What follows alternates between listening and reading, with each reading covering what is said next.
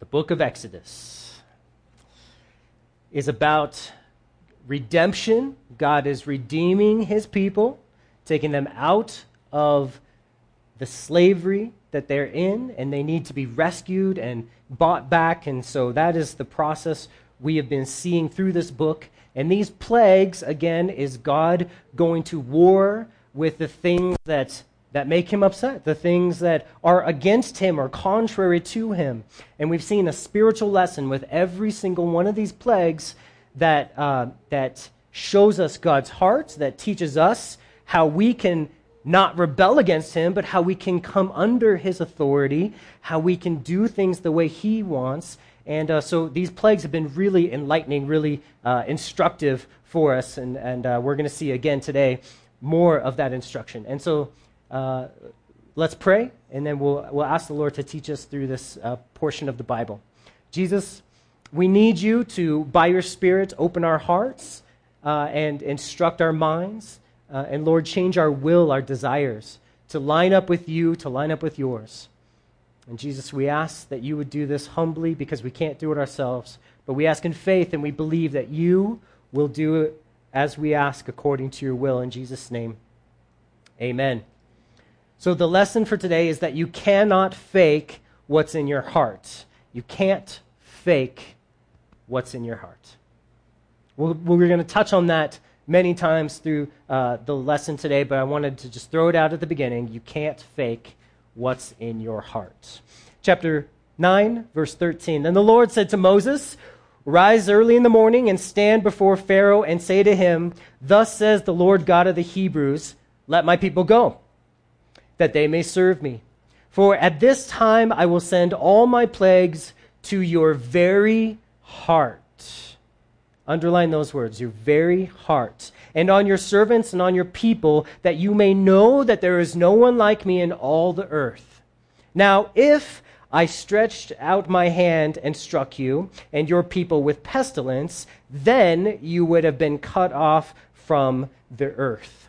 So we're going to go verse by verse through this, and we're going to see just this idea and this theme develop for us right before our eyes. God says in that last part there, if I would have stretched out my hand and struck you and your people with pestilence, you would have been cut off from the earth. That is God's way of saying, Pharaoh, I could have easily killed you by now. I could easily have wiped you off the face of the earth, and I still might. That is what God is saying right there. And some people say, well, doesn't that violate our right to live? Pharaoh has a right to live and choose whatever life he wants to live, doesn't he? And the world we live in today has an idea just planted deep within their heart and their minds that this is my life, and no one can tell me how I'm supposed to live my life. And if they do, they are violating the most basic human right, which is you get to pick how you live. But what is that? It's nothing but the lie that Satan told to Adam and Eve that people are still believing today. You can do whatever you want and disobey God and still live. I want to ask you this question. Do cancer cells have a right to live? No, we go around killing them. We run 5Ks to come up with ways to destroy them. Everyone has no problem killing cancer cells. And what are cancer cells except cells that rebel against what they're supposed to be doing? They're rebellious cells, right? They're supposed to be bringing life, living in submission to the order that God has put, and instead they are rebelling and causing death and destruction. And this is how humanity is as a whole. And God says, I have every right to destroy you. But we're going to see, even though God has the right to destroy them, He's not going to totally destroy them yet. He's going to be merciful. He's going to be gracious. And here he tells us why he's gracious.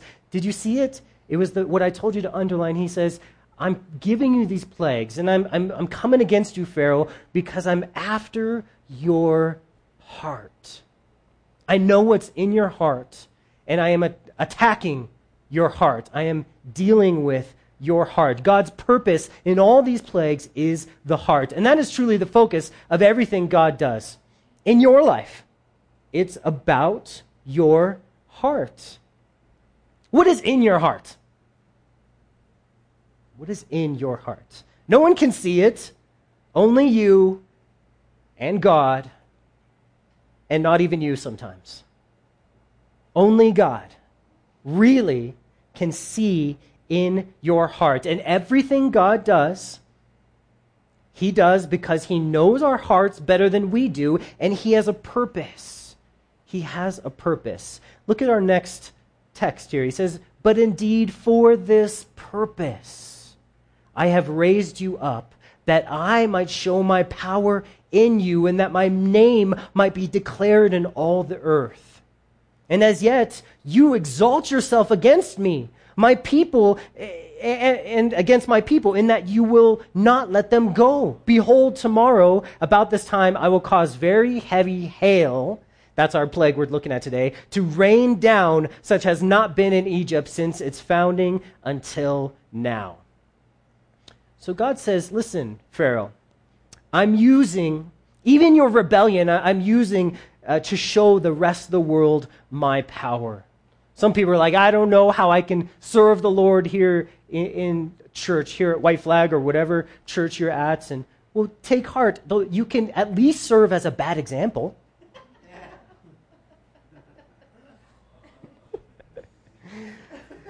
And that's kind of Pharaoh right here. He is showing, God is showing His power through his rebelling, and eventually Pharaoh's going to be destroyed because he continues to rebel, and it's going to instruct the rest of humanity, don't be like Pharaoh.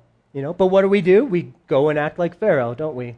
Just doing our own thing, rebelling against God, where we could show God's power by submitting and surrendering to Him.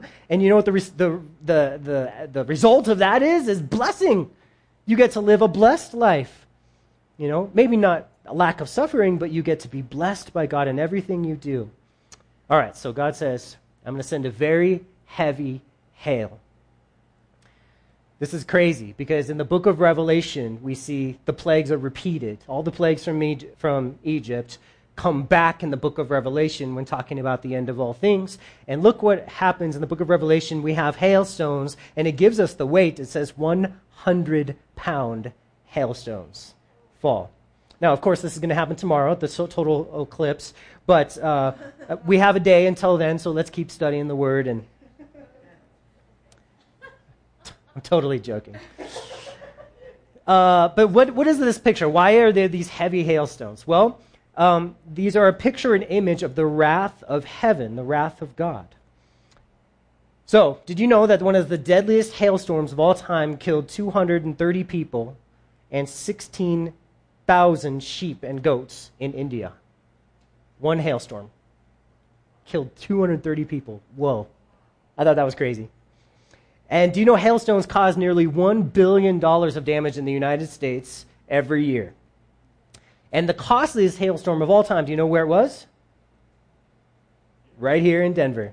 1990, there was a hailstorm that cost, the total damage here in Denver was $625 million. If you speed that up to today, it'd be $1.4 billion of damage right here in Denver, most expensive hailstorm in U.S. history, we could say.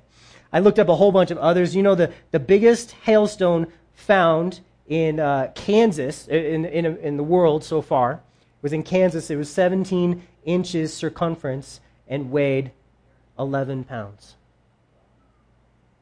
That's the biggest one we've seen so far. It blows my mind. There was a hailstorm in Fort Collins in 1979. Anyone remember that one? It lasted for 45 minutes. 25 people were injured by hitting on the head, and a 3-month-old baby died from being struck in the head as their mom was trying to carry her. Whoa, it's kind of sad. So, hail pictures the wrath of God. It falls from heaven, which in ancient times was very easy for them to figure out that was sent from God. So our text now, we're going to get back, we're going to kind of keep going, and we're going to see this theme develop, okay? It says, therefore, send now and gather your livestock and all that you have in the field, and the hail shall come down on every man and on every animal which is found in the field and is not brought home, and they shall die. So here, before the hailstone, God gives a merciful warning. Oh, God is so angry and such a meanie face to bring this hail on the people. But God warned them. God gives a very clear, merciful warning. He says, listen to my word. And one of the biggest glimpses into our hearts, remember, God said at the beginning, all my plagues are about your heart. One of the best glimpses into our heart is how we respond when God's word says something. When you are going through your daily life and all of a sudden God's word either pops up in your memory or you read it for the first time and it tells you something, the way you respond is like an X-ray into your very heart. The word of God, we're told in the New Testament, is sharper than any two-edged sword, right? And it pierces even to the heart, right? Yeah, it goes right into the heart. And here, look what happens. He says, if these people hear my word and they have faith in the word of God, what will happen? They will be saved. That's his word. That's so cool. You know that rainfall falls so rarely in Upper Egypt that the prediction of a severe hailstorm and a violent electrical storm, which we have here also, is going to be greeted with a lot of skepticism, a lot of doubt. Because having faith goes against what we see. Always. Having faith goes against what we expect. And this is so important for you to understand, for us to understand. Having faith will not make sense. Hardly ever. Unless you believe the Word of God is perfect, without error, and this is given directly from the tongue of God and is given to you, and every word can be believed. If you don't believe that, following God and trusting Him in the difficult times that are going to come will not make sense to you. And I like things to make sense. And I found that the only way this world makes sense with all its pain and all its suffering is when we believe the Word of God explicitly. We never doubt it. And we say, this is all I need. But it won't make sense if we look at the world around us, if we try to make sense of the suffering outside of the truths of the Word of God, if we try to figure out what's wrong with ourselves. None of those things will work. It says we walk by faith and not by right. And this is hard. We are not conditioned to live by faith in this world that we have grown up in. And every single one of us have been conditioned that you watch where you're going, you think about the future, and you make steps so that the future doesn't come and surprise you. And God says, I'm sorry, you can't live like that. You can't. A man, he fell off a cliff, but he managed to grab a tree branch on his way down. And he's hanging there. And the following conversation ensued. Is anyone up there? I'm up here. I'm the Lord. Do you believe me?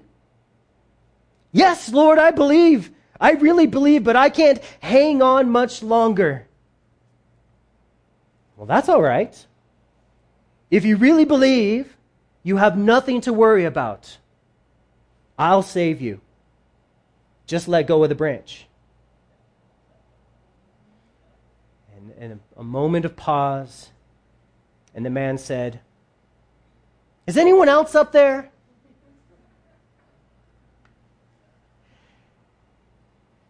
God asked him to let go of what he understood, to let go of what made sense, and instead to trust the word that he said. God gave him a promise, a word, and God cannot lie, right? So if God gives you his word, he cannot lie. But we don't believe because we can't see it first. This is very difficult. So look at what happens in our text now with the people there in Egypt. He says, he who feared the Lord among the servants of Pharaoh made his servants and his livestock flee to the houses. But he who regarded the word of the Lord, did not regard the word of the Lord, left his servants and livestock in the field. So fearing the Lord here is basically the same as faith or trusting in the word of God. And fearing the Lord or faith produces action. Oh, I fear the Lord. I have trust in the Lord. But why don't you do anything that resembles serving God or anything right? You see, that kind of faith is not real. But he says, those who trust in the word of the Lord, even when the word of the Lord is a warning, are blessed. That's what we're seeing explained here. Warning is loving. Warning is loving. And God's word is full of warnings, isn't it? But when you heed his warning, you're accepting his love. I'm going to say that again. When you heed his warning, when you listen to the word of God and all its warnings, you're accepting his love. When you say, I don't think God's warnings are real, and I think he's just giving them so that my life is not as fun.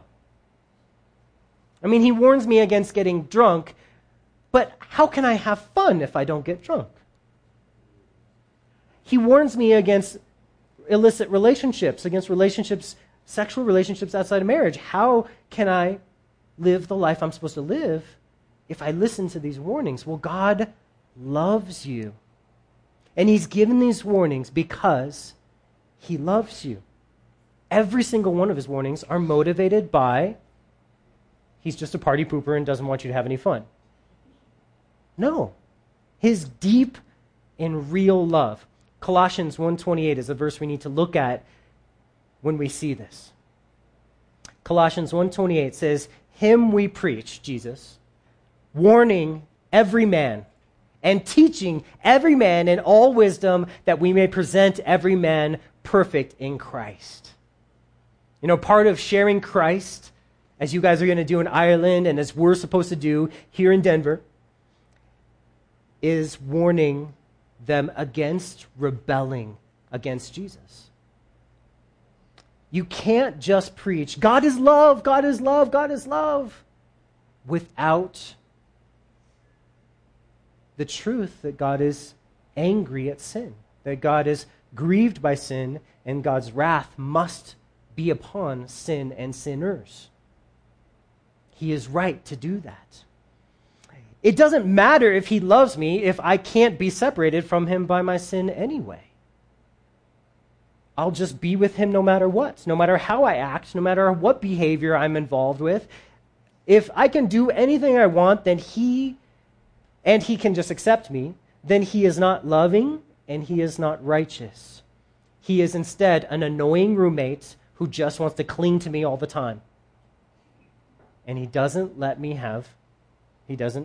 care about how I live my life. He just wants to be with me so much, he doesn't care what I'm doing.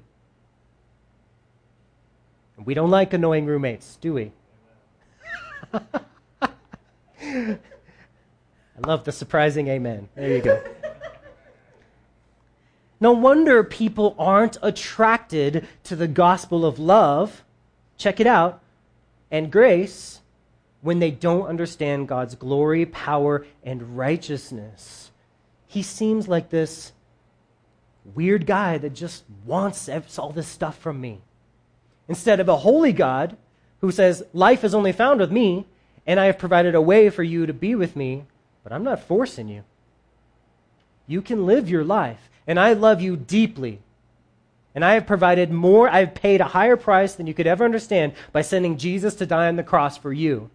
But I'm not going to force you because I love you and I respect you too much to make the decision for you. You must choose Christ for you. Then the Lord said to Moses, stretch out your hand towards the heaven, that there may be hail in all the land of Egypt, and on man, on beast, on every herb of the field throughout all the land of Egypt. So Moses stretched his rod toward heaven, and the Lord sent thunder and hail, and fire darted to the ground, which is lightning. And the Lord rained hail on the land of Egypt, and so there was hail, fire mingled with the hail, so that very heavy, so that there was none like it in all the land of Egypt since the beginning of the nation. And the hail struck all throughout the whole land of Egypt, and it was in the field, and both man and beast. And when the hail struck every herb of the field and broke every tree of the field. In the Bible and in the ancient Middle East, when something came from the sky, it came from heaven. And so when rain came and watered their crops, people gave thanks to God or whatever God they were worshiping up in heaven. And so for these people, it clearly represented God's anger at the Egyptians. And not a single one of them was thinking, oh, wow, we're having a huge storm because of El Nino. Or it's global warming. We have too many cows. That was good, right? That was like, if you know science and the methane, yeah, that was right there. Or these weird weather patterns we're having today. Wow. No one thought that way in the world. Nobody. In our world, we're like, interesting storm. Oh, I wonder, how El Nino is. But this was directly from God. And they thought about God, and they thought about, am I pleasing God? Am I not pleasing God? What is my relationship with God? What is God's purpose in this? And that question cracks into all their hearts. Each time the thunder booms, it's like right in their hearts, and they're like, am I really going to keep fighting against this God? Am I really going to keep rebelling against this God? And we'll fast forward to the end of the story. Some Egyptians actually went with the Jews and became Israelites because they didn't want to fight against this God anymore. Their hearts were softened. That's cool. Then it says, only in the land of Goshen, where the children of Israel were, there was no hail. And Pharaoh sent and called Moses and Aaron and said to them, check out what Pharaoh says right here. I have sinned this time. This time, bro? The Lord is righteous, and my people and I are wicked. Oh, so impressive. And then he says, entreat the Lord that there may be no more mighty thundering and hail, for it is enough. I will let you go, and you shall stay no longer. And Moses said to him, as soon as I've gone out of the city, I will spread out my hands to the Lord, and the thunder will cease, and there will be no more hail, that you may know that the earth is the Lord's. But as for you and your servants, I know you're a joke. He says, I know that you do not yet fear the Lord God. He says, I know you are faking it. Moses has a spiritual understanding of the situation. And Moses says, I know you're faking it. But look what Pharaoh did. Pharaoh fakes his repentance. I told God I was sorry. Why did nothing change in my life? He faked his repentance. But as we read it, it sounded right. I mean, he said some really nice things. He said, the Lord is righteous. I have sinned this time. The Lord is righteous and my people are wicked. Isn't saying those words the right thing to do? I mean, doesn't 1 John 1:9 say, if we confess our sins, he is faithful and just to forgive us our sins and to cleanse us from all unrighteousness? It does say that. But it's not true, real, sincere. It's not from the heart. True repentance produces change, okay? It's not a momentary turning to God, but it's an enduring lifestyle change. That's what repentance really looks like. Real repentance. It'll have the words, but it'll also have actions that back up those words. It'll be like the people who brought their cows in to their houses so that they didn't die. They believed the word of God. It produced action. Acts 17:30 is a great verse that says, truly, these times of ignorance God overlooked, but now commands all men everywhere to repent. Repent. And God's command is that everyone repents truly and really from the heart. Not say that you've repented. I I'm not asking you to raise your hands. But have you ever faked it for a while? Have you ever, on the outside, acted like you would repented, but in your heart it wasn't real, and you really wanted to keep doing the thing that you were supposedly repenting from? God commands everyone that it has to be from the heart. You need to repent, but it has to be from the heart. He says all men everywhere must repent. No one can fake it ever. No one, not a single person, can fake it. And there's pastors, I'm telling you, there are pastors in this city and every city who are faking it. That they know the Word of God, they know how to cleverly speak the Word of God, but it's fake in their heart. And I don't know who they are all the time, but God does. And he says it's unacceptable. It is unacceptable. Luke chapter 15, verse 7. Jesus says, I say to you likewise that there will be more joy in heaven over one sinner who repents than over 99 persons who need no repentance. God not only commands that he repent, he is super duper happy when we repent. He loves it when we repent from the heart. His goodness leads us to repentance. So the natural question we need to ask before we're done is, how do I know if my repentance is real? Maybe you're in here today and you're thinking, all right, I'm hearing you, it needs to be real. How do I know if my repentance is real? If you're in here today and you're like, I don't want to repent, I don't like repenting, I'm glad you're here, but you are not going to heaven at this point in time. Because God's set word demands that we repent and say, I'm wrong, God, you're right, I have not done right, and I confess that. Now, if you are in here and you say, I've repented, how do I know that it's real? Well, that's a great question, so we're going to try to ask some questions, but we're going to see a problem with all these questions because they always lead to another question. So we can say, am I doing good? And then I'll ask you, but is your good fake? Are you faking it? You could say, okay, well then, am I humble? Well, are you faking your humility?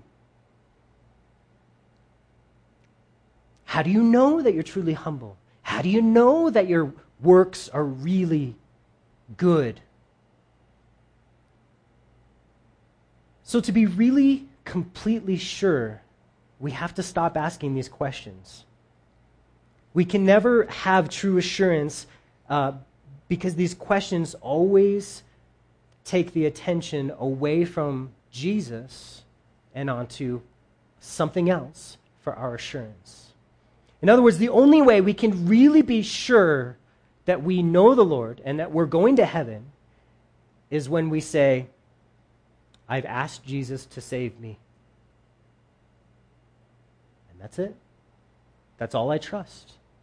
That's all I believe is that he'll save me. And then we get the question, well, am I doing everything that's right? Well, I don't know. I mean, are you faking it? You're not measuring up? Well, am I totally humble enough? What is going on here? Anytime our eyes fall from Jesus and what he did on the cross to what I do, we're not going to have the assurance that we're looking for. We're not going to have it. Our assurance comes from looking at Jesus and believing, yes, he will save me. Why? Because I asked him to. I asked him to. And the faith comes when I believe that he will do as I've asked. What he instructed me in his word, that's what faith is. He told me to repent, I repented, and all I can do is now look at what Jesus has done for me. He is sufficient for me, and it's not the other way around. We are not sufficient for him. He is sufficient for us. We are the most sure when we're looking at the cross. And every one of us have doubts, right? Anyone never had a doubt? I doubt. Everyone doubts. But when we look at the cross, we see this magnificent, perfect sacrifice that's even good enough for me. And in our hearts, we can trust that. We're the most troubled when we look away toward ourselves and toward our problems and towards our circumstances and, oh, I don't know, I doubt, oh, my goodness. But nothing can overcome the power of the cross. Nothing. Now look at the next part of our verse here. Now flax and the barley were struck. This was what they used for food. But the barley was in the head and the flax was in the bud. But the wheat and the spelt were not struck, for they are late crops. And I looked at this verse and I was like, I have no idea why this is in the Bible. And then I thought about it and I prayed and I just saw that this is God's mercy, that he doesn't destroy all their food. He could have destroyed it all, but the Bible makes it clear, even though God was judging them with this hail, that he still left them some food. But he was going to make it hurt. They didn't have their bellies filled all the time. They had to wait a little while. And in that pain and in that suffering, God was saying, are you going to keep rebelling against me? Are you going to keep running away from me? Or maybe you could start to trust me. Maybe you could start to believe me. And as they waited for these new crops to grow, God is working in their hearts, saying, trust me, believe my word, look at what's been fulfilled. Everything I've ever said has been fulfilled. So Moses went out of the city from Pharaoh and spread out his hands to the Lord. And the thunder and hail ceased, and the rain was not poured on the earth. And when Pharaoh saw the rain and hail and thunder he had ceased, he sinned yet more, and he hardened his heart, he and his servants, because he was fake. His repentance was fake, right? So the heart of Pharaoh was hard, neither would he let the children of Israel go as the Lord had spoken. Okay. Jesus is here today, and I can't see inside your heart, but he sees it. He sees it. And I can't see your sin. I'm looking at you guys as pure white little sheep. You've never done anything wrong. I believe it. I love you guys. But God sees everything. And his love for you, he calls and asks every single one of us to repent, truly, to believe his word, and to look only to the cross and say, that is the only way that I am saved, is by what Jesus did for me on the cross. And this can be renewed every day in your life. So don't think just because you've been saved for 300 years that you don't need to live in this type of place. We live in this wonderful place that we repent every day. That we can learn that our hearts are deceitfully wicked above anything we could imagine. And every day we wake up and there's just a whole new big cobweb inside there that we didn't know about. And we can just repent. And a lot of times the Lord will gently remind us, and he'll gently bring these trials into your life, these maybe plagues. And you're like, why are things so difficult for me all of a sudden? But then the Holy Spirit convicts us of, why is it so difficult for you to trust me? Why is it so hard for you to honor me in this difficult time? And the answer to that is not by saying, well, if you wouldn't give me this difficult time, then I wouldn't have to act nice. No, the correct response is, I repent. I had something in my heart I didn't even know. I didn't know how I'd respond. God already knew how you were going to respond. He knew you were going to be a jerk. And he said, child, I love you, but I'm going to bring this into your life to show you how much you need me. And I'm not going to let you live your life thinking you're super close to me when I want you closer. And there's sin in your heart that I can take care of right now. And so what we do is we call out to the Lord in faith and humility and repentance. And we say, Father, I believe in you and I trust in you. And I know you guys have been sitting here a long time, so let's stand up. We're gonna sing one more song unto the Lord, and we are done for the day.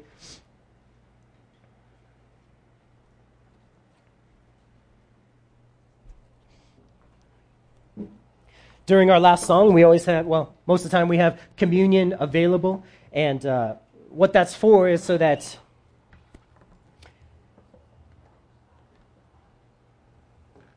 you can talk to Jesus directly about what we just talked about. I don't care if you listen to me one bit. I don't care if you tune me out. I don't care if you fell asleep. I don't care. I don't care.